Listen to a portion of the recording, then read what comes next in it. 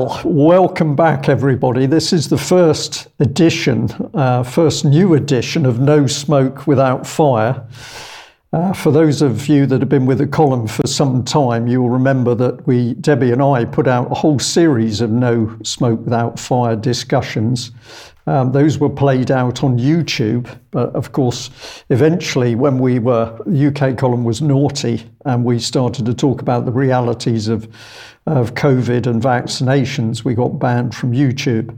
So Debbie and I decided we would get back into the swing of No Smoke Without Fire. So it's Debbie and myself bringing, I think I'm allowed to say, over 100 years of experience between us to the problem. And we are just going to be having a very chatty discussion in this series, very relaxed, and we are going to cover all sorts of topics in due course. But the first one we thought we'd get started with again today is on the subject of prevent. And I'm going to say, Debbie, you have really dug into this. Just tell the viewers, tell our audience who are with us today, what caught your attention and made you start to delve into prevent? Well, yes, thank you, Brian, and good afternoon. And it's great to be back for No Smoke, one of our relaxed discussions where we look at topics that maybe are right in front of our eyes, but we're not just seeing them. And I've got this rule that if I hear a word or something that is drawn to my attention twice in one day, then it's a red alert for me and I go and dig deeper. And in one day, I heard the word prevent twice. And one of the things that really brought it to my attention was I was really delighted to get an email from a youngster aged 18 who had been expelled from college because they were a Christian and they held what the college believed to be extreme views on the transgender issue. As a result of this student speaking out, all of a sudden they were visited by a prevent officer at the college. And the prevent officer interrogated them on their views. The student said, I'm a Christian, these are my values, these are my beliefs. However, as a result, this 18-year-old got kicked out of college. And that was it, end of education, basically, because of prevent. And there's an ongoing investigation still now. And I thought to myself, hang on a minute, let's look at prevent. And you know what? The first place I ever go to look for research is the UK column. So I always go back to the column website, put in the search bar, the word I'm looking for, and there you go. And as with everything that I look at, prevent, I found out that you had covered it, Brian, actually, into 2015, a really good article, which I'll let you go into because you wrote it and you were obviously on the button back in 2015. I had to drag my mind back to 2015, but you're absolutely right. This is the article I wrote at the time. It was very short. Britain a Stasi state, and the little inset image, if anybody's just listening into this, is prevent duty guidance for England and Wales, and that was a document from HM government. And if I just give you part of the text, just to highlight it a bit, the opening here was quite important because it says, this is to do with the school in Cornwall, where basically a parent got caught up in the prevent strategy. But we put in the article, the agenda was David Cameron's prevent policy. The prevent duty departmental advice for schools and childcare providers, and we're going to be coming back onto that subject. The government had to say, in their own words, that prevent is the statutory guidance which makes clear that schools and childcare providers are expected to assess the risk of children being drawn into terrorism, including support for extremist ideas that are part of terrorist ideology. So a parent in Cornwall contacted me to say that they were stunned to see that there was this anti-terrorism training coming up in the school in Cornwall. And we dug deeper and then we started to look into exactly what this prevent strategy was about. Second part of the text, the key bit is, we'll just highlight this, alongside the prevent spying and reporting system, that's my words of course, the Conservative government has set up channel duty guidance. It channels people into a multi-agency monitoring and detainment system, a system which closely mirrors MAPA, a multi-agency public protection arrangements. Stay with us on this because there's lots of acronyms, but they're all very important. And then I went on to say that Channel and MAPA share secret committees meeting behind closed doors to assess, judge and convict individuals of crimes for which there are no clearly defined definitions. Indeed, their definition, emerging trends, is a catch-all phrase which simply identifies those whom the state wishes to oppress as domestic extremists. And I then added the little statement, a Stasi state on steroids. Now, what I discovered today as I was working to put some of the information forward for put some of the information together for Debbie and my efforts today, I came across this from 2015 from Amnesty International. It's got a picture of the old Stasi building in East Germany. This is the headquarters of the Stasi, the secret police. And their headline was Lessons from the Stasi, a cautionary tale on mass surveillance. And if I just add another quote that was in the article, it says, while the Stasi archive is overwhelming, today's spies can gather far more information with a fraction of the effort. And I'll just point out that this article, and Amnesty International acknowledges it, this article was originally published in the European, but I couldn't get the link to work to go back to that. And before we tell you a bit more about Prevent itself, I don't normally advertise, but on this occasion I'm going to pop up this book on screen because it was actually Alex Thompson gave me a copy of this. The book is called Stasi Land by a lady called Anna Funder, and it's called Stories from Behind the Berlin Wall. It's quite cheap to buy. I've chosen the Amazon advert, but if you've never read anything about the Stasi system, I think you should, because it hasn't gone away, it's just changed its form. So, Debbie, little introduction from me, but you, of course, have been beavering away, and you found a film clip which we've chopped up into 3 sections so we can comment on it. Should we have a look at the first section, and then I'll bring you back on screen and you can tell us more. So here's the first clip. Which is the government telling us about the Prevent system. A van mounted the pavement on London Bridge, hitting several pedestrians. National Action is a vile group and they have no place in this country. Hundreds came out into central Manchester today to remember lives lost. It was in the early hours of Monday morning that a van tore through a crowd outside a mosque in Finsbury Park.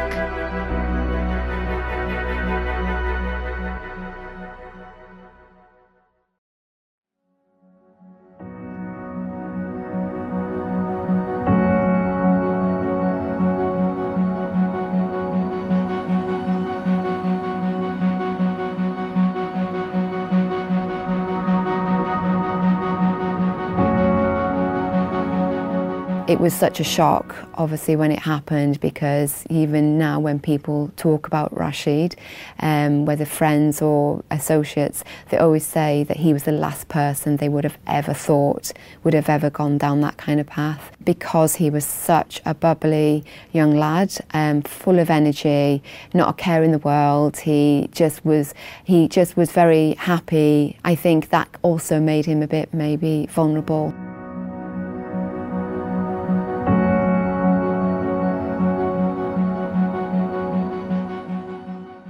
At the heart of Prevent is safeguarding, because it can make all the difference between life and death. If I had reached out to Prevent or the local authority about concerns about my son when he was being radicalised, I could have had the right intervention at the right time, and it would have made all the difference between him being with me today and being alive.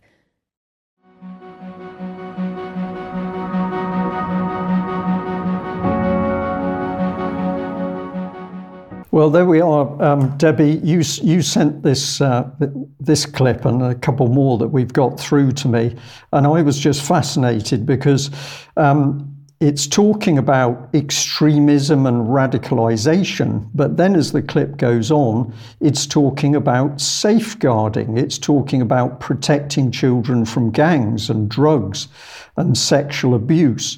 So it starts off with sort of terrorist-related talk, and then it morphs through into trust us. This is all about safeguarding young people. This is very, very devious, the policy for Prevent. Is it terrorism or is it something else? Well, it's very dark. That's what it is. And I mean, you know, when you look at that piece of video, you think to yourself, well, what was the story? What was the backstory behind it? And radicalization, extremism and terrorism, what is that in 2023? And I don't know, I look at it as spying. We're going to be spying on our children. We're going to be asking them questions. We're going to be listening to them. What if they say something that is challenging a narrative? Does that get classified as radicalization on whatever issue? This is where safeguarding, where do we draw the line between safeguarding and spying? Safeguarding and rumour mongering, because that's what we're looking at. It seems to have spread. This Prevent Duty guidance, it was originally started in 2003 under the Blair government, believe it or not. But then Cameron, here we go with David Cameron's name again, he kicked it up a gear in 2015 when they made it statutory guidance and they made it law. And it was all about stopping young people early. That was the pilot. And in fact, the pilot was done on young offenders first, ones that were on probation, that had been obviously arrested or imprisoned for terrorist-related incidents. So that was the pilot. But today, what I'm seeing is that it's spreading throughout all of our educational institutions, from preschool to primary school, secondary school, colleges, universities, campus. You know, it's and that's just the beginning of it. But it was originally started to prevent young people from being radicalized. But they were very quick to say that there's no limit on any age. And they wanted to make Prevent a strategy that didn't target any one group. So if we were looking at maybe religious fundamentalists, terrorism from abroad, they didn't want it to target that. They wanted to look at homegrown, what they call homegrown terrorism. And they say, we're not spying on you. Well, I beg to differ. They say that there's no chance of it showing up on your criminal record or on a criminal record, but I'm sure it's going to show up on some record. So this Prevent guidance now that started originally, as you saw in 2015 when you had that letter from a school in Cornwall of all places, this has spread now. And I know that we'll talk about where it's spread into, because every section of society, even your family, your friends, pillow talk is affected by the Prevent strategy. And don't forget that the Prevent strategy is also, I mean, it's just part of the government strategy called the counter-terrorism strategy, which we'll come on to in a bit, called Contest. So this is wheels within wheels within wheels. Yeah, but let's look at Prevent a little bit more. Yeah, let's have a look at the second clip and see what this is the second part of this little video which we've put into clips. Prevent is really an umbrella term for a multiplicity of different types of interventions that are going on. Some are ideologically informed, where they sit down with an individual at risk and walk through the ideology and try to get them to disrupt that pattern of thinking.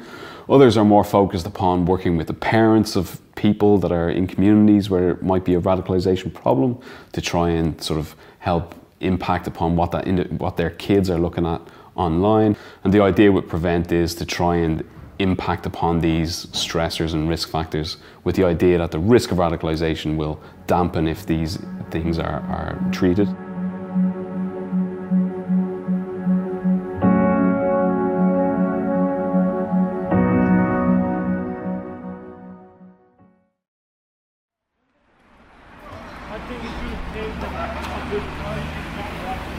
Prevent works at a grassroots level. It works within the heart of the community.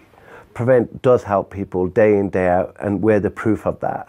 And we've helped so many families get back on track. We've had so many families and young people who are vulnerable, and we've got them into a position where we've safeguarded them. So that's how Prevent works. It basically provides safeguarding measures and puts protective factors in place to safeguard individuals from being radicalised and groomed.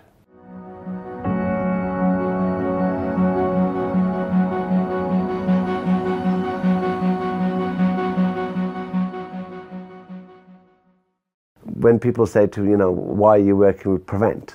We say to them, well, try and come and say that to one of the parents that we've helped a young kid through Channel, through our community project, with drug and alcohol addiction, with radicalisation. And that parent doesn't care which program helps their son or daughter, they just want help for their family. Well, there we are, Debbie. Of course, it's got the lovely soothing music, and I've got to say that gentleman, very well spoken. He's very relaxing to listen to. In my opinion, he comes across with a nice, trustworthy image. And of course, this, he is saying, is all about safeguarding. But some interesting statistics in that little clip. They were talking about a 43% increase in referrals.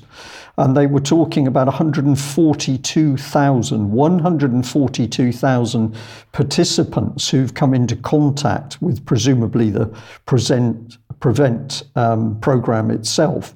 So it's sort of about stopping radicalisation, but it's also safeguarding, but it's a massive program that's operating under the surface. Yeah, it's huge. And, as you say, safeguarding. Here we go back to safeguarding again. But I can tell you that the referrals for Prevent 2021 to 2022, this is how they stacked up. 33% of those referrals were deemed vulnerable but at no risk. So that was the highest percentage. 33% were vulnerable but at no risk. 20% were said to come from the extreme right. 16% came from Islamic radicalisation. 2% from school massacres. And 1% was incel related. Now, I had to look up what incel was. And incel apparently is a male online community, men against women, basically. So 1% of the referrals were made up of incel. But the new threat seems to be right wing. That's what they're looking at. And clearly you can see that the majority of the referrals that were made, there was no risk at all.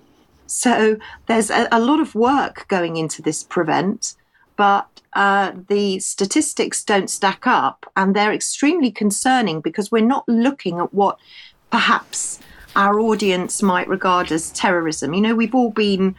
We think of terrorism as maybe overseas intervention. We don't look at it perhaps as domestic terrorism, but clearly that's where the government are looking. And it's almost as though they're setting us up to fail.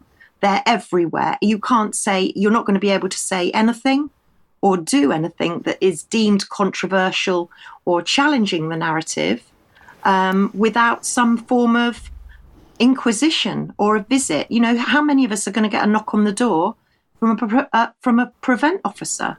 Interesting question. Okay, let's do clip 3, and then we'll have covered the video as a whole.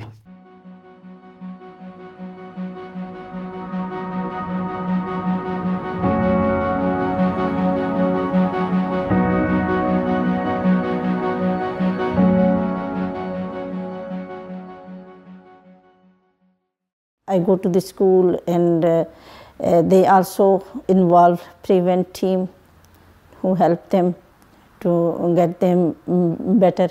So they also call some imam. They give some activities to my son, and they took them to the visit some place, and they are very happy to do those activities, and they got a big change.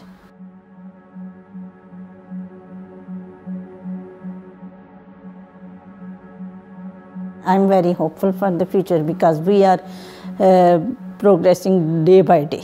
I think they save my son's life.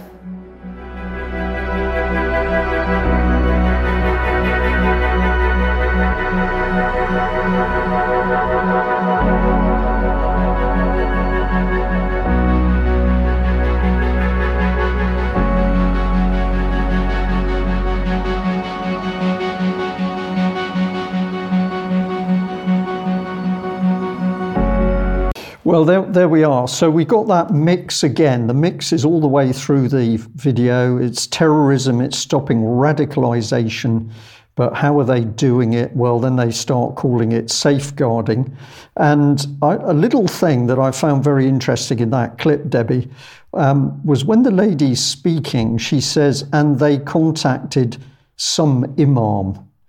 She says some imam, which is quite a sort of dismissive thing. She doesn't know really who that imam was and what their background was. But I noticed that in the text, in the subtitles, it's contacted an imam. So I'm just stressing this point because to me, I thought, yeah, this lady's not too sure how this system worked herself. They contacted some imam, but underneath we're given the text that everything is okay and this is all about safeguarding young people. Yeah, it's not just imams that are being contacted, it would appear. It's prison chaplains as well. Prison chaplains are very heavily involved in the PREVENT strategy.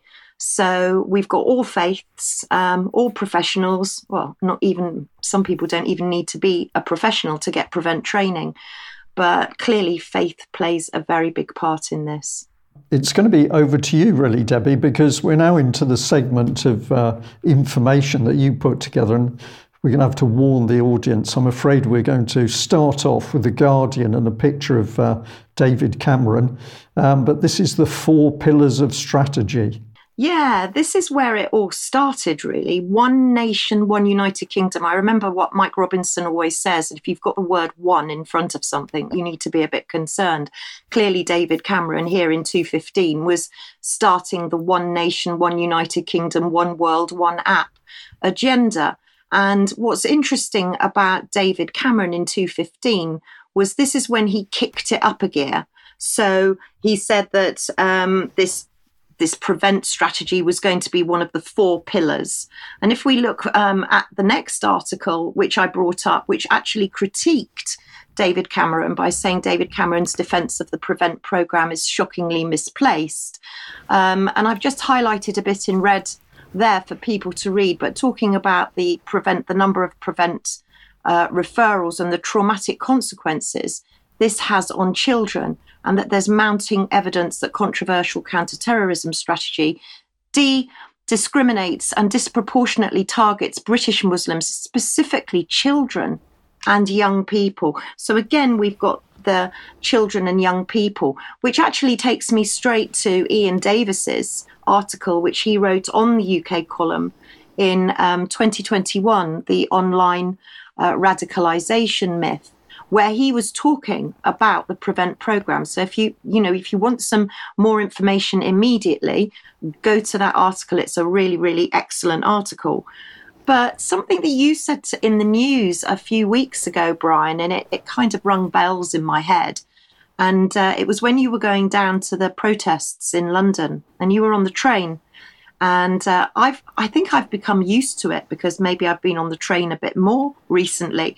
But the See It, Say It, Sorted, which is that message that drives you mad on the train, the See It, Say It, Sorted campaign was part of the whole normalisation, I guess, of getting people to what I would call snitch on each other. And this isn't just, looking at if somebody's left a bag somewhere or a parcel that, you're not quite sure what it is, so you report it.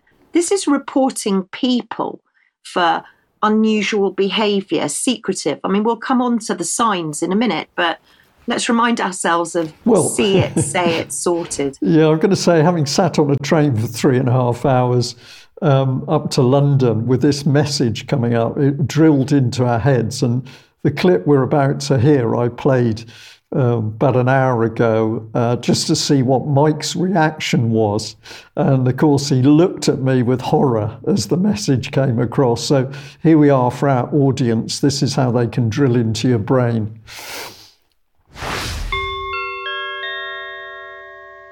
If you see something that doesn't look right, speak to staff or text British Transport Police on 61016.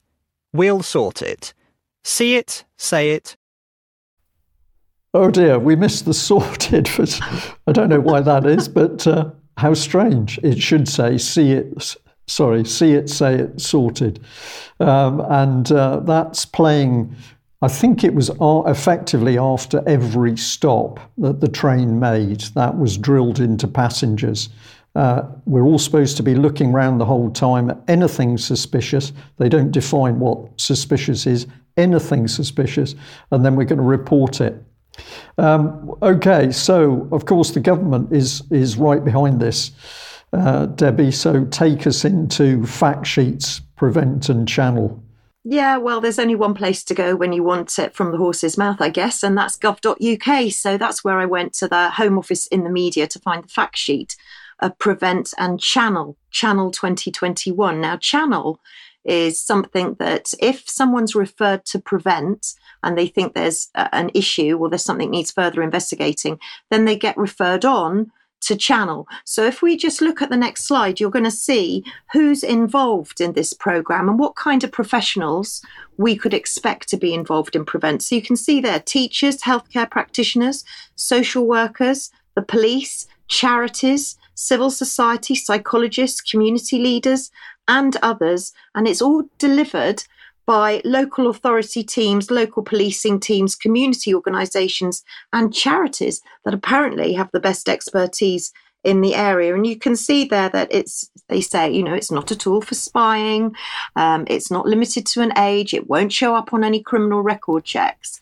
But it has to be implemented in line with the requirements that are set out in the equality duty. It's saying it'll not show up on any criminal record checks, okay, but actually the whole system works on people making reports, many of which will be put into writing within the various organisations. It might be the local authority, or it could be the local NHS medical record, or it could be MAPA, and they are encouraged to put down information which is essentially hearsay. Somebody says that the gentleman at number 6 in Borringdon Road is a bit weird and has been seen with some other foreign-looking individuals. This information absolutely goes into record. So they're not being truthful here in describing how the system itself works. No, of course not. Absolutely. Of course not. Everything's recorded everywhere. So once you have had a prevent referral, it's going to be logged. But what is a prevent referral? And when I went to look at what a prevent referral was, it's quite concerning, really, because it says that anyone who is concerned about someone being at risk of radicalisation or drawn into terrorism. Now, they even say here this could be a family member. We'll come on to family members in a minute, but this could be a family member, friend, colleague, or professional. And it says prevent referrals are not made to the Home Office. They're handled by expert officers in the local police force. If you're found to represent a security threat, then you'll be referred to the police for further information. So once you've decided you're going to make a referral, how do you actually go about doing it? So you have to contact your local, this is where the word safeguarding comes up again, because making a referral, you can contact your local authority safeguarding team or speak to a teacher, healthcare provider, or another trusted, I'm not sure about the word trusted, authority. And you can see there that it says at the bottom, act early. The Counter-Terrorism Policing Safeguarding, act early, educate against hate. Well, we'll come on to act early. I've got a few slides on act early, which we'll come to later, because that in itself, everybody needs to know about. But let's go back to Channel, because Channel is another referral process of people that are seen to be at genuine risk. So they'll have the Prevent referral, and then if there's somebody that's seen to be a real risk, then this will be taken on by the Channel panel. It's a bit of a mouthful, a bit of a tongue twister, Channel panel. But you can see there, it's again chaired by the local authority and can include whoever they want, really, whether they want to bring the police in, children's services, social services, education professionals, mental health care professionals. You can see that they're definitely targeting younger people there. Debbie's highlighted there that the panel's chaired by the local authority. Just think about it, that somebody in the local authority gets some information from somewhere, probably will not be declared to the target person, but an accusation will be made that there's concerns, and before you get the opportunity to understand that these accusations have been made and you get the opportunity to defend yourself, the person in the local authority, not the police, in the local authority can start to assemble evidence, and I'm going to put big hashtags around that, in order to start building a case or reinforcing the accusation that you are somehow involved in a radicalization process or possibly even terrorism itself. It's not the police at the lead, it's the local authority. It is the local authority. And, it's something as simple maybe as you're out in your garden and you're having a chat with your neighbour over the fence, and maybe you might say something, and your neighbour thinks, oh, that's a bit suspicious. I've been told to report to Prevent if I hear or see anything suspicious. This person lives next to me. You're not going to know anything about it until you get a knock at the door. And there'll be a Prevent officer, maybe somebody from the local authority, maybe somebody from a charity, maybe somebody from somewhere else. You don't know. But this unexpected knock at the door could happen to any one of us at any time. That's the bit I think that we need to get across to people is, your conversations now, your chat could be seen or perceived by other people as a risk to national security. Yeah, and a web of people all putting information in the pot, which is under the surface. This is, and they're largely unaccountable. But this slide here, talking about a tailored support package, will be offered. It all sounds wonderful. Oh, doesn't it just? You're going to get one-to-one help, and it's all going to be about you. But actually, it's much darker than that. Any tailored package is to be looked at and viewed with suspicion. And you can see there that it says Channel is voluntary, and people who are referred to Prevent must give consent, i.e. parent or guardian if they're underage, before they can be given support. If a person does not engage with Channel or decides not to continue with the process for any reason, alternative forms of support may be available from the local authority. There you've got the local authority again, or other providers. And those other providers could be a charity, a local community organisation. It could be anybody. And then, but managed on top of that by the police. So I went into this a little bit further because I wanted to know a few statistics and a few facts. So the next slide will show you that since the introduction of Prevent in 2015, 3,037 referrals have been supported through the Channel programme. 4,915 referrals to Prevent were made in the year ending on 31st of March 2021.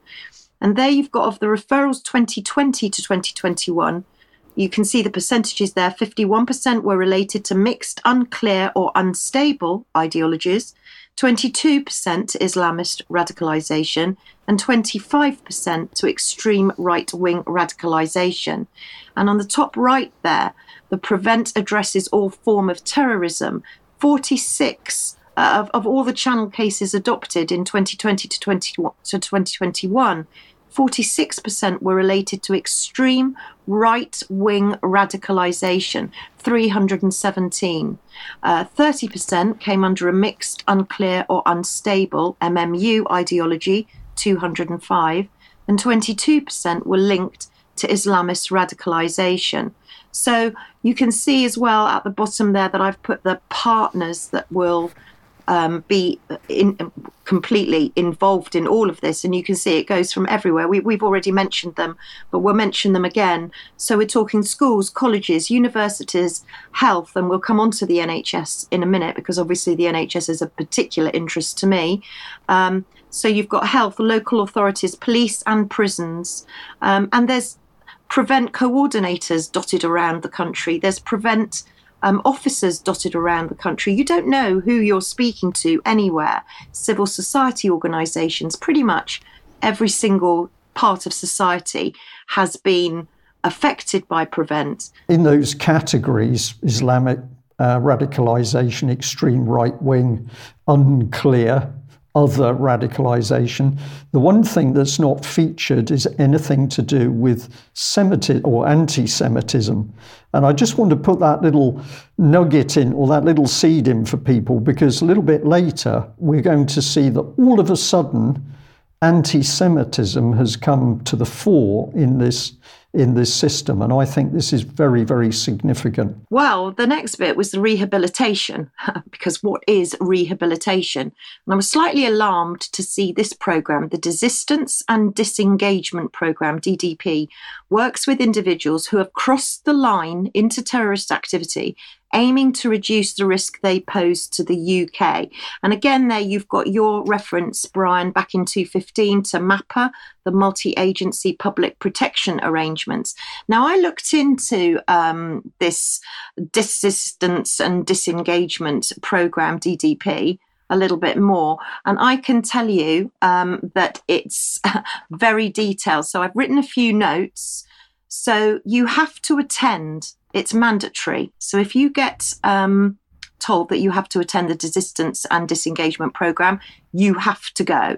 And it's meant to manage the risk of individuals who have already been seen to be in breach of their licence, or they've been seen to be having some form of radicalisation or been involved in terrorism. Now, 1 in 4, the rehabilitation, 1 in 4 will have specialist supportive interventions. This was initially, like I say, piloted for a probation way back, and this was going to be included for people on probation that had been involved in terrorism. But now it's been widened right out. So if you don't go to this Desistance and Disengagement, or you fail to attend, you will be followed up by the police. This is mandatory. You have to participate and desist and disengage. So they try to get you to come away from whatever it is that they don't want you looking at, and then to literally move you away from it completely. But like I say, once you get put on this program, if you don't attend, it's a bit like going to probation. If you're told you have to attend, you must attend. If not, you'll get a police officer knocking on your door. Just going to reinforce the MAPA bit, which was mentioned. If people don't know what MAPA is, you need to do your research on it, the Multi-Agency Public Protection Arrangement. Now, this is supposed to defend against risks from sexual, I'm looking at the other screen here, sexual violent offenders. So it's saying we're going to protect the public from people who are deemed to possibly be a sexual or violent, or risk of both, to members of the public. And what is the arrangement they're talking about? Well, it means that if there's any intelligence, any information that comes up in a particular locality, anywhere across the country, then there is a team of organisations which are going to work together in order to track that person and assess what the risk is. So again, let's take a scenario. You are a person who, when you were young, committed a crime. It was a stupid thing to do. Let's say it involved violence. You punched somebody. You're then released back into the community. Somebody overhears you getting a bit stroppy with somebody. They make a report locally. Your name goes into the Multi-Agency Public Protection Arrangement System, and people You have no idea who the people are in your community, but they include the local authority, the local mental health team, your local your own GP, for example. Those people are consulted to see what information they hold on you. And all of this investigation into you as a person will happen under the surface without your knowledge until, as Debbie's already said, you get a knock on the door from a policeman, but it could be the mental health team, and they accuse you or tell you that you're accused of wrongdoing and you're under suspicion. So the tracking and the assessment of an individual is happening without their knowledge from the start point. It's incredibly sinister, this thing, Debbie. The more I look into it, the more I think, wow, this is like the Stasi system, but now you've got the advantage of people being linked instantaneously by emails, and data can be shared instantly. But it's a spying system. Yeah, and that's a very good point, actually, Brian, because Mike has been talking for a very long time and giving us very good in-depth reports on the online harms bill and online safety bill. And I have to ask, we're talking about conversations that we might have with people here, a conversation with somebody when you're out, or a conversation, we'll come to conversations with doctors in a minute. But does this extend to a text, perhaps, or an email, or a message, or an Instagram, or a Facebook post? I mean, this is everywhere. So what are you saying online that could be perceived by somebody that is you're at risk of being radicalized? This is everywhere. It's completely enveloped us. And I do understand that this whole prevent guidance is a big subject, and there's lots of little rabbit holes that you get lost down. So I found a really good comprehensive article from CPD Online College, which if viewers want to go and the audience wants to go and look at it, it's really good. There's a little bit of information there about the author, Sarah Wilkinson, and she's done a very good article. If you go to the next screen, because we need to know what we're talking about here. I don't know if you want to read that out, Brian. What is terrorism? Yep, terrorism. The current UK definition of terrorism is from the Terrorism Act 2000, which defines it as an action that endangers or causes serious violence to a person or people, or seriously interferes with or disrupts an electronic system. The use or threat must be designed to influence the government or to intimidate the public, and is made from the purpose of advancing a political, religious, or ideology cause. Revised prevent duty. At the time of writing, the most significant terrorist threats to the UK are from terrorist organisations in Syria, in Iraq, as well as Al-Qaeda, associated groups. Recent years have also seen an increase in support for far-right extremist ideologies. Let's see what she wrote about extremism. Okay, the government defines extremism as the vocal or active opposition to fundamental British values of democracy, rule of law, tolerance, and individual liberty. The definition of extremism also calls for the deaths of a member of the armed forces, both in the UK and overseas. One report further differentiated between violent and hateful extremism, suggesting that it is the latter that serves to fuel attacks by continuing to communicate such negative ideals. This is defined as being a framework of behaviours, beliefs and harms that are in direct contrast to Britain's commitment to equality and human rights. Extremist beliefs exist across British society, and their continued existence requires an urgent and effective response. So we've got extremism, we've got terrorism, but also we've got radicalisation. It says that radicalisation, on the other hand, refers to the process in which a person comes to sympathise with and support terrorist or extremist ideologies. There is no obvious profile of a person who is at risk of radicalisation, and the process itself can be different for each individual and ideology, although it does not necessarily happen overnight. For some, radicalisation can be a short process, whereas for others it can occur gradually over a period of years. For example, the far-right extremist groups promote a narrative of a racist and cultural threat, which may appeal to some. Those who support the far right convince supporters that they're not amplifying hatred, but instead telling the truth. However, such values are often in direct contradiction to the British values of equality, tolerance and democracy, and are often premised on misguided and stereotypical misconceptions, whereas Islamist extremists attempt to create an atmosphere that is conducive to more people supporting their cause, and to do so they may attack principles of participation and cohesion. So there you have the three strands, but who's at risk? Does it have to be somebody with a black balaclava on their head, carrying a Kalashnikov, walking down the street at 8 o'clock at night? No. The people that are at risk are, and you might find quite surprising.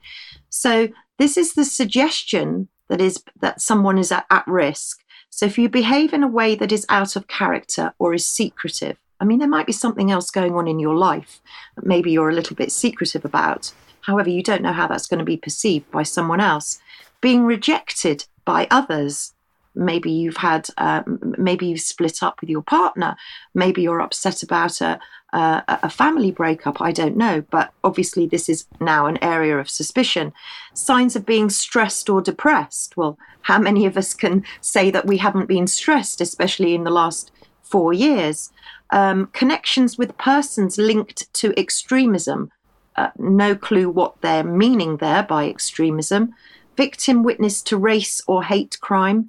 Changes in behaviour or appearance in line with ideological influences. That's very ambiguous. Change of behaviour again. Possessing literature related to extreme views. So presumably people are going to be inspecting your bookshelf now, are they? And making comments on what you're reading. And having tattoos of symbols associated with extremist ideologies. Tattoos are in fashion. A lot of people have tattoos, but does their tattoo deem who they are? Debbie, got to come in on that one, because of course if we go to Ukraine, which is fully supported by the West and Britain, that's enacting this prevent policy against supposed radicalization, you can look at Ukrainian troops fighting on the ground who've got very, very prominent tattoos which are clearly pro-National Socialist. Some have swastikas, but we are supporting them. But when we look at what may be happening in UK, somebody who in their earlier life was silly enough to get a swastika tattooed on them, that person is now a potential terrorist as far as the state's concerned. The dual standards here are incredible. They absolutely are. And the last two there were sharing extremist websites. I'm not sure what you would classify an extremist website to be, and showing sympathy for extremist ideologies.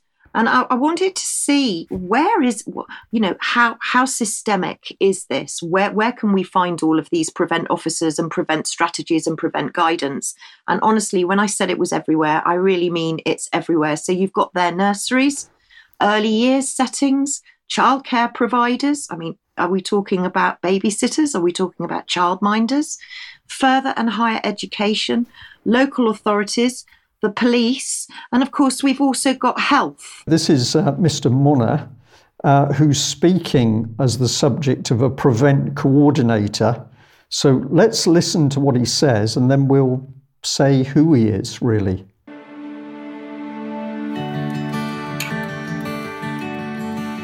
As Prevent Coordinator, my role is to help the local authority to implement and best deliver the Prevent statutory duty, to make sure that vulnerable people are safeguarded from being drawn into radicalisation or terrorism or supporting terrorism. Unfortunately, in our societies and in our communities, there are elements who would look to polarise.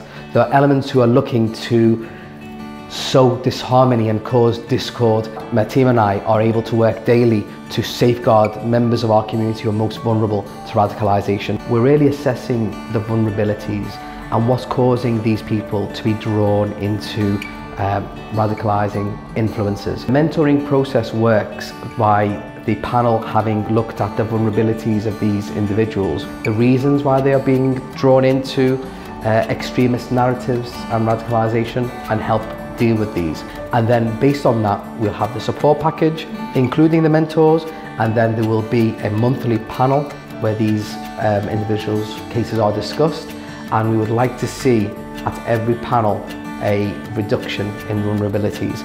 Our team has worked with a number of individuals and helped take them out of paths that were really destructive and would not have been positive, and thankfully put them on a more positive route. So yeah, we're really pleased to be able to make an impact and a difference on that daily. So there we go. We've got the lovely soothing music in the background, but that gentleman identifies himself as a Prevent coordinator, but there's no more detail. Before we get into that little bit, just consider what he says. The panel meets and we discuss people. Inside your local authority, you've now got a man. Was he elected? How is he accountable to the public? Sitting with a team of other people who will not be declared to the public, discussing who they consider is at risk by a selection of selection points that are pretty vague. So who is this man? Well, I think he is the Prevent coordinator for Liverpool City Council. I've put some documentation up here. This is from Liverpool City Council. The bulk of it is to do with education, but if you look down at the bottom of the centre document, there is a Muna Ahmed, and I think this is the same man. And then on the right of the screen, you can see there's all sorts of documentation which you can download about policies and guidance documents. But essentially, buried in the local authority is a team which is going to be looking at any one of us as a member of the community, but as a potential risk. And if they deem that you're a risk, then they will start the monitoring and tracking process.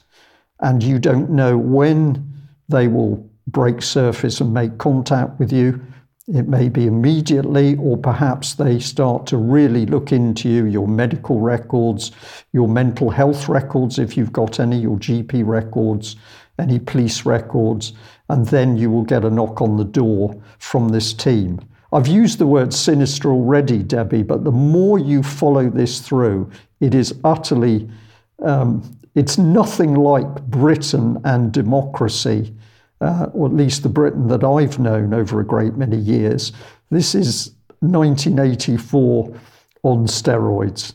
Absolutely. And it's happening right in front of our eyes. It's being rolled out everywhere. But of course, as you know, once I see things starting to roll out in the NHS, and I thought, they wouldn't be, surely not in the NHS. But of course, how stupid of me. Of course, Prevent's in the NHS, because health is a huge area and they want to be keeping surveillance on our health staff. So I found the NHS England Prevent Training and Competences framework.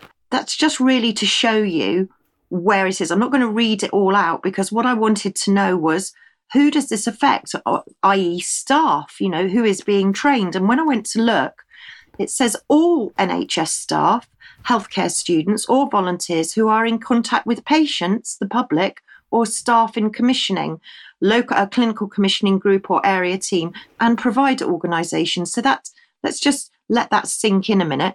That's all NHS staff. And then it goes on to say staff requiring level 1 and staff requiring level 2. But let's look at the special consideration for priority staff groups. In addition to the above list, which I've just read out, the special consideration to be given to training staff who have regular contact or exposure to individuals or groups with an identified level of vulnerability. So we're looking at Prevent leads, ambulance staff, I'm looking in Group A now, nurses, court and prison-based health staff, offender and forensic community health clinicians and practitioners, health staff in secure children's settings, frontline ambulance staff, school, college and university nurses and practitioners, pre-registration clinical tutors, medical nursing, PAMs and social work, chaplaincy staff, which we mentioned a minute ago, PALS and complaints staff. PALS is the complaints service for the NHS. People providing telephone triage services, people providing services to migrants or asylum seekers. I'm presuming that includes charities. Adult safeguarding, again, the safeguarding word comes up, practitioners and leads in commissioner and provider organisations, children's safeguarding practitioners and leads. And it goes on. But in Group B, you can see that you've got practitioners working in adult acute services, children's acute services, adult community services with adults of a working age, practitioners working in children's community services with young people, people working in primary care services, that's your doctor, your GP, people providing patient transport services, that's your paramedics and your hospital car service, reception staff, HR staff, occupational health staff, people providing advocacy services, commissioners of services working with high-risk groups, any other clinician and practitioner working in a service with regular, higher vulnerability individuals or groups and advocates. And I would also expect, as my own specialist subject of autism is, I would expect that people on the autism spectrum and people that with learning disabilities would also fit that category. Is there anything you want to jump in? Because that was an awful lot of professionals that are being PREVENT trained. And what are they being PREVENT trained to do? They're being PREVENT trained to watch and judge and report on other individuals against a set of very vague concerns and risks which the government cooks up based on what it thinks is a risk to itself. But yeah, these are people, largely professional people, who you would go and engage with. You say something out of turn, that training kicks off in their heads, and the next minute your name has been channeled into a pipeline where you're going to be watched and tracked and reported on. It is unbelievable what's going on here, Debbie, and the bulk of people in this country have no idea this is happening. Well, let's just go a step further and see what kind of training do these people, whoever they are, get? Because the next slide will tell you that these people that are meant to be helping on the PREVENT programme, they should know how to support and redirect individuals with vulnerability and at risk of being radicalised or drawn into terrorist activities, how to share concerns, get advice and make referrals into the channel process and prevent case management. I've just highlighted a couple of points there. I mean, it's all pretty grim when you read it, because you've got to understand the interpretation of the term vulnerable, for example, and what vulnerability might look like. However, they say there's no single checklist or profile of a terrorist, and that health staff are a key group and must use their professional judgment, let that sink in assessing behaviours and risk. So, and I've highlighted there, beware of building partnerships, staying safe. But we are now to rely on somebody that's had PREVENT training, which could be, an hour, 2 hours, e-learning, I don't know, filling in a questionnaire. And they're going to use their professional judgments to assess you. What's going to happen is that people are always going to want to play safe.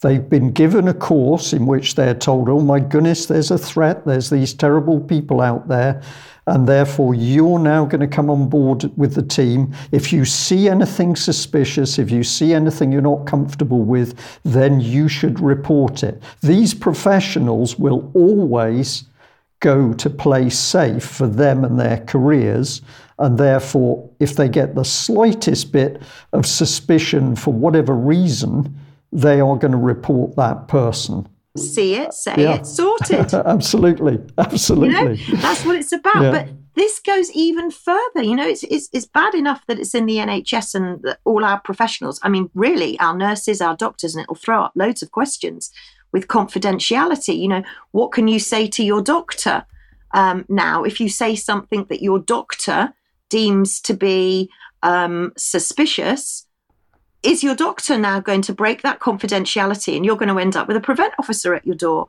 But it doesn't have to be in person, because now we've got Prevent that has actually infiltrated NHS Digital. And I'm sure Ben Rubin, when we speak to him about this, will have plenty to say about NHS Digital. But if we look further into the NHS Prevent training and competencies framework, we can see that this is at the heart of NHS England, and that healthcare staff will meet and treat, it's a bit like a meet and greet, isn't it? Only it's meet and treat people, excuse me, who may be vulnerable to being drawn into terrorism. And then just to introduce you to the contest, because we'll come on to contest in a minute, but you can see there, Prevent is part of the government's counter-terrorism strategy contest.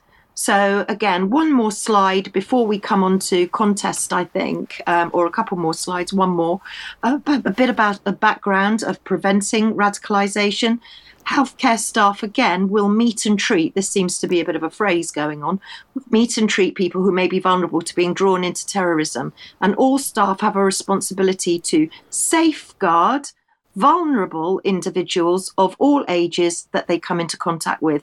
And I've just highlighted, you see the word prevent dotted around. And again, just reinforcing that Prevent is part of the government's counter-terrorism strategy contest. So let's introduce everybody to contest, which is the counter-terrorism strategy. And it was published on the 26th of March, I think it was, 2013, but there's been updates. So we've now got the counter-terrorism strategy for 2023.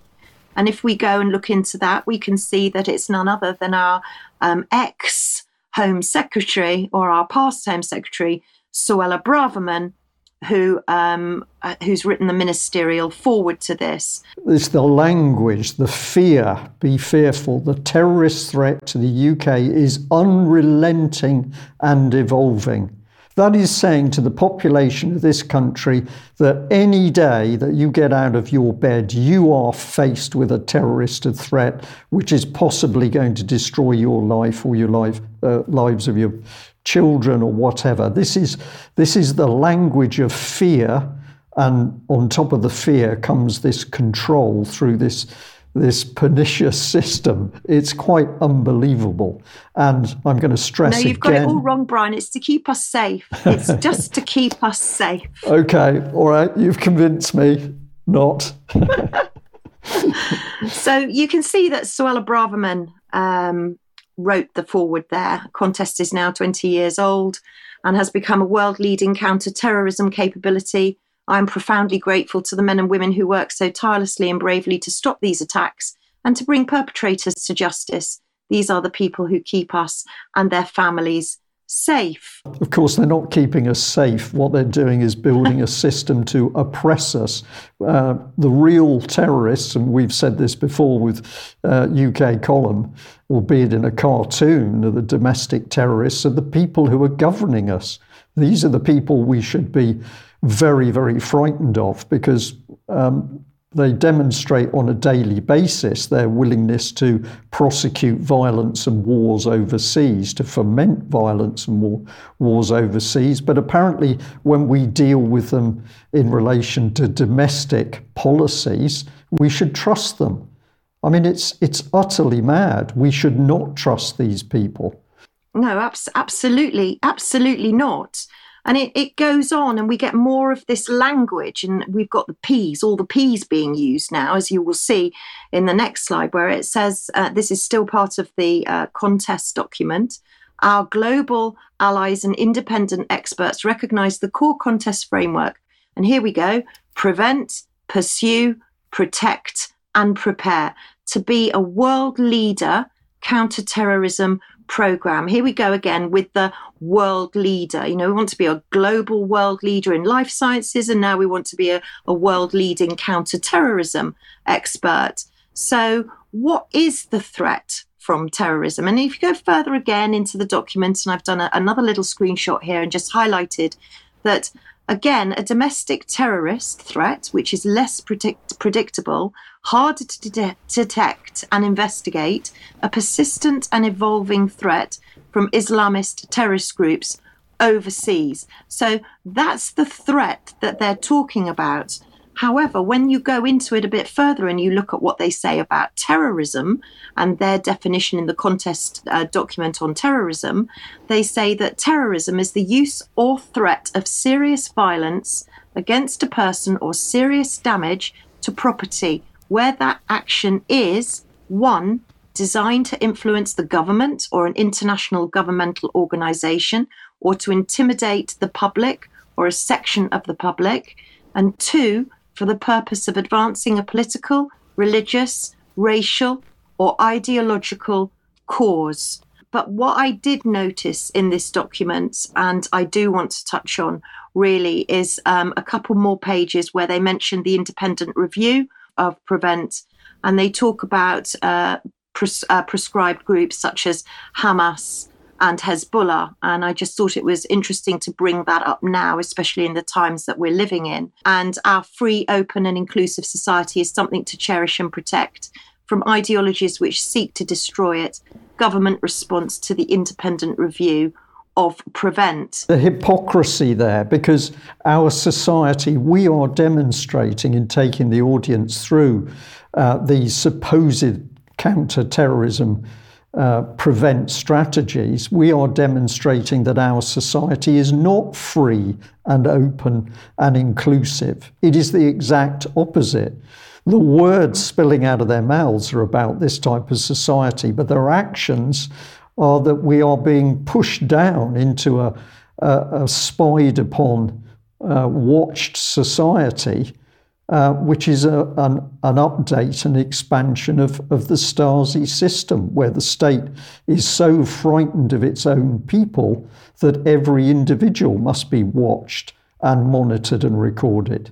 It literally is every single individual that is being monitored and recorded. And, you know, we've mentioned it already a couple of times, but they're particularly interested in looking at what they call the ERWT, which stands for the extreme right wing. So we're looking very heavily at this transnational issue that they call it, of radicalizing influence, inspiration and communication. Unlike Islamist terrorist groups, extreme right-wing terrorists, so ERWT, extreme right-wing terrorists, are not typically organized into formal groups with leadership hierarchies and territorial ambitions, but informal online communities which facilitate international links. And then they go on to mention the fatal attacks that took place in Oslo. But they say in some countries, including countries with high numbers of UK nationals and visitors, the greatest threat from terrorism comes from ERWT. Extreme right-wing terrorist narratives are also exploited by hostile actors such as Russia, which is seeking to promote divisive and polarizing narratives in the West, which is likely to increase in the future. Examples of ERWT radicalizing influences were also set out in the government's response to the independent review of PREVENT. And again, very briefly, just to finish on that slide, left-wing anarchist and single-issue terrorism currently represents a significantly smaller terrorist threat to the UK than Islamist terrorism or extreme right-wing terrorism. So you can see there the focus on right-wing, but then we go into conspiracy theories. And I mean, there's been a lot of those floating around, haven't there? Let's just comment on that. They are claiming that in UK, the problem of extreme right-wing terrorism is greater than external Islamic terrorism, based on what the government has told us. Let's think about what the government has told us, that we should be frightened in Devon and Cornwall. This was only a couple of years ago, that there would be Islamic attacks on holiday venues in Devon. That's what the Chief Constable tried to tell us. And now we're being told that right-wing extremists in this country are so prevalent that they pose an even greater attack. This is madness. It's lies. It's untruth, all designed to make people frightened. And as you said, the next group they are going for, is anybody they can try and call a conspiracy theorist. Yeah, well, of course, a conspiracy theory is only a conspiracy if it's not true. If it's true, it no longer becomes a conspiracy. However, they're covering their backs here and they want to include conspiracy theories. So they say that conspiracy theories can act as gateways to radicalized thinking and sometimes violence. They often make unevidenced claims about the causes of social and political events, attempting to explain them by blaming groups or powerful actors. Many conspiracy theories aren't new. They adapt old narratives to fit current circumstances and are not explicit to any one ideology. Common themes include religious, ethnic superiority, anti-Semitism. There you go, Brian, you've got your mention of anti-Semitism there. Misogyny, anti-establishment, anti-LGBT grievances. Conspiracy theories can become a pathway to more extreme views and behavior again, by inducing believers to radical content or increasing sympathy to extreme ideas and engagement with political violence. Yeah. Political violence is an interesting expression, isn't it? Because does that mean physical violence, or does it mean verbally criticising the existing government? If you are outspoken, repeatedly criticise your government, you speak out, you write, you talk about the problems of the government, does that then become defined as political violence? Well, you'd have to ask the public about that, because of course they can't do anything without the public's intervention. So maybe the public are the best people to ask. Not that we've been consulted on it in the first place, but why are the public so key into these strategies working? So we can see that what they say is the public is a key partner in the successful delivery of contest and plays an essential role in preventing attacks and reducing loss of life in the event of an attack. The public makes approximately 120,000 reports a year in response to our well-established See It, Say It, Sorted campaign on British Railways. And in 2022 to 2023, counter-terrorism policing received over 13,000 reports from the public, nearly 2,000 of which provided useful intelligence to the police. And there again, you can see the phrase prevent, pursue, protect, and prepare. So there's your See It, Say It, Sorted reference yet again. But what I did find interesting was when I went to look at prevent in the police, because I didn't realise that, I'm used to the Met and Devon and Cornwall Constabulary, but here we've got police.uk. And I'm just popping that in there just to make people aware, because I wasn't really aware of police.uk. But here it is. And talking of prevent, they say they work with a range of partners. Again, local authorities, schools, colleges, faith leaders. Now, nobody specific is mentioned there, but I'm presuming it's all faith leaders. Community groups, including women's groups and youth groups, voluntary services, and health practitioners. But, Police UK is different from the counter-terrorism policing department. So the counter-terrorism policing department have also got their prevent policy as well. So this is, like I say, it's completely systemic. And this comes, I've just done one more screenshot, which I'll leave for people to read at their leisure, but I just wanted to highlight that they're talking about vulnerable people again. They're talking about people that may be brought or drawn into criminal behaviour. And then they talk about referring to the Home Office Channels programme to be given help from a mentor. So once again, we go back to Channel and the Channel panel, and who is going to decide your fate? Who is going to listen? Who is on this panel? So I went to the government to have a look at the Channel and Prevent multi-agency panel. And this is where this MAPA, as you were saying, Brian, this multi-agency panel. So they're part of the Prevent strategy. And of course, this is multi-agency. And if we go further into it, It's to protect people, again, to keep you safe, safeguarding. This is all in our own interest to keep us safe. Protect people susceptible to radicalisation. Section 1 is prevent, Section 2 is channel, and Section 3 is channel panels and partners of a panel. And again, that opens up your question, Brian, to, well, who are on these panels? You don't know. I wonder whether the language is beginning to drill into people. We got channels of panels of panels of channeling of multi-agency public protection channel arrangements. We haven't got one mentioned in this group, which is FTAC, FTAC, which stands for the Fixated Threat Assessment Centre. This is another monitoring group where people can be referred directly to a team of psychiatrists if somebody makes a report that is considered to indicate that a person with a mental illness is one of the people under suspicion. And there's no messing around with this group. The first people who contact you will be a mental health team.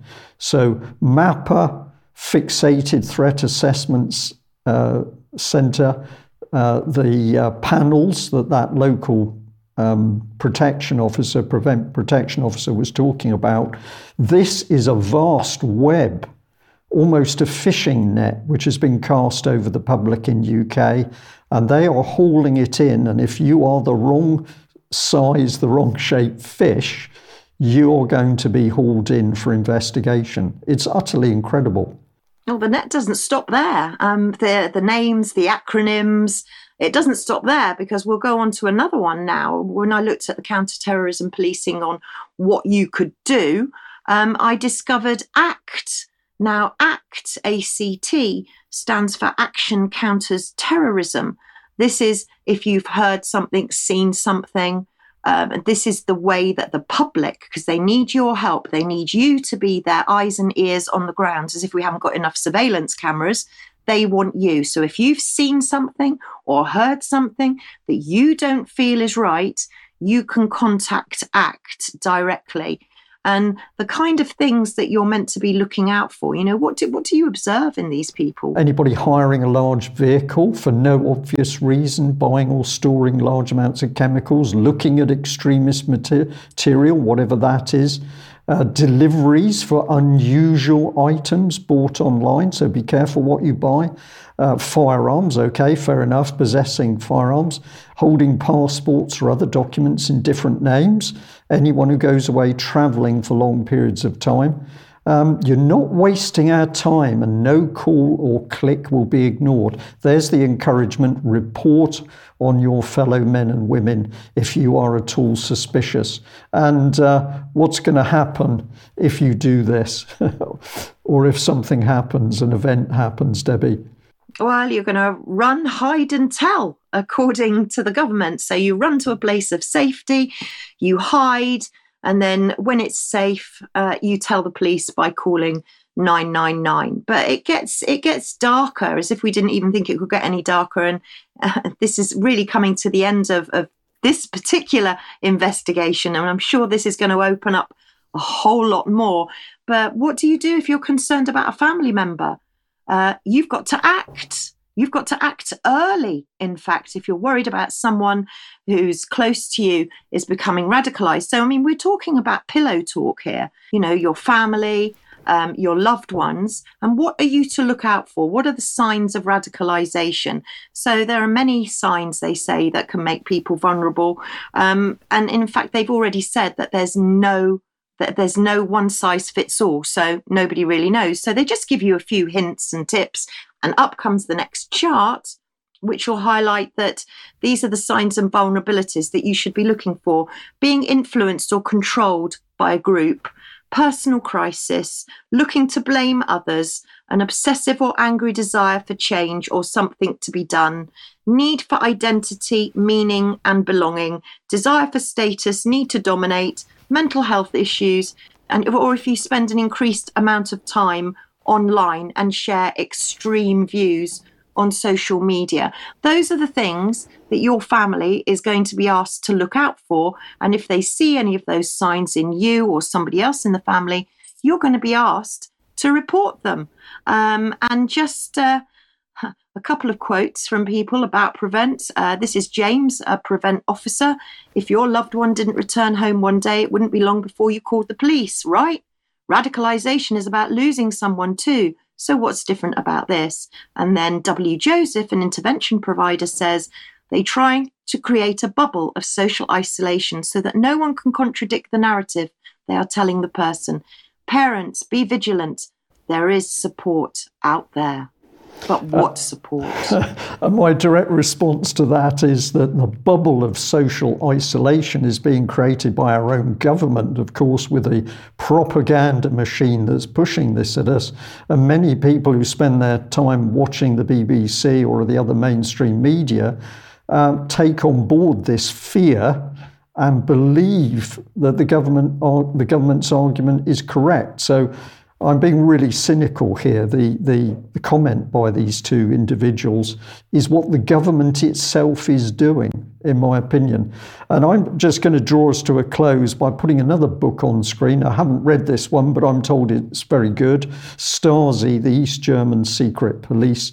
If you really want to understand where state spying on its citizens leads, you've got to understand the Stasi as a recent, of course, European example of where a state can get to and how bad it is. Debbie, to be back with no smoke without fire, what sort of fire are we describing here? I think it's one of the really dangerous fires because it's very big, it's intensely hot. But for the average member of the public at the moment, the Prevent strategy and what it really is not delivering a lot of smoke. So the fire's there, it's burning, but at the moment it's out of sight. And people really need to wake up and see what's coming. We're going to have to end there, but I'm going to say thank you very much for joining me for another No Smoke Without Fire episode. We'll see what the response is. Thank you, Brian. Well, thank you for allowing me to share this, because I think, when you're talking about no smoke without fire, I think my message to everybody watching is don't fuel the flames. Don't buy into this. Don't fuel the flames of the fire, because at the moment, nobody knows it's there. Now I hope people will know it's there and not fuel the flames, but we can all start putting the flames out. But it's word of mouth, so please spread this information and talk about it, because if we don't talk about it, we're not going to achieve anything. Fantastic, Debbie. And we're also going to say thank you very much to Stephanie, who's been our producer today, working in the background, and we're on course for some more No Smoke Without Fire. So we'll see our audience in due course. Thank you very much. Bye-bye.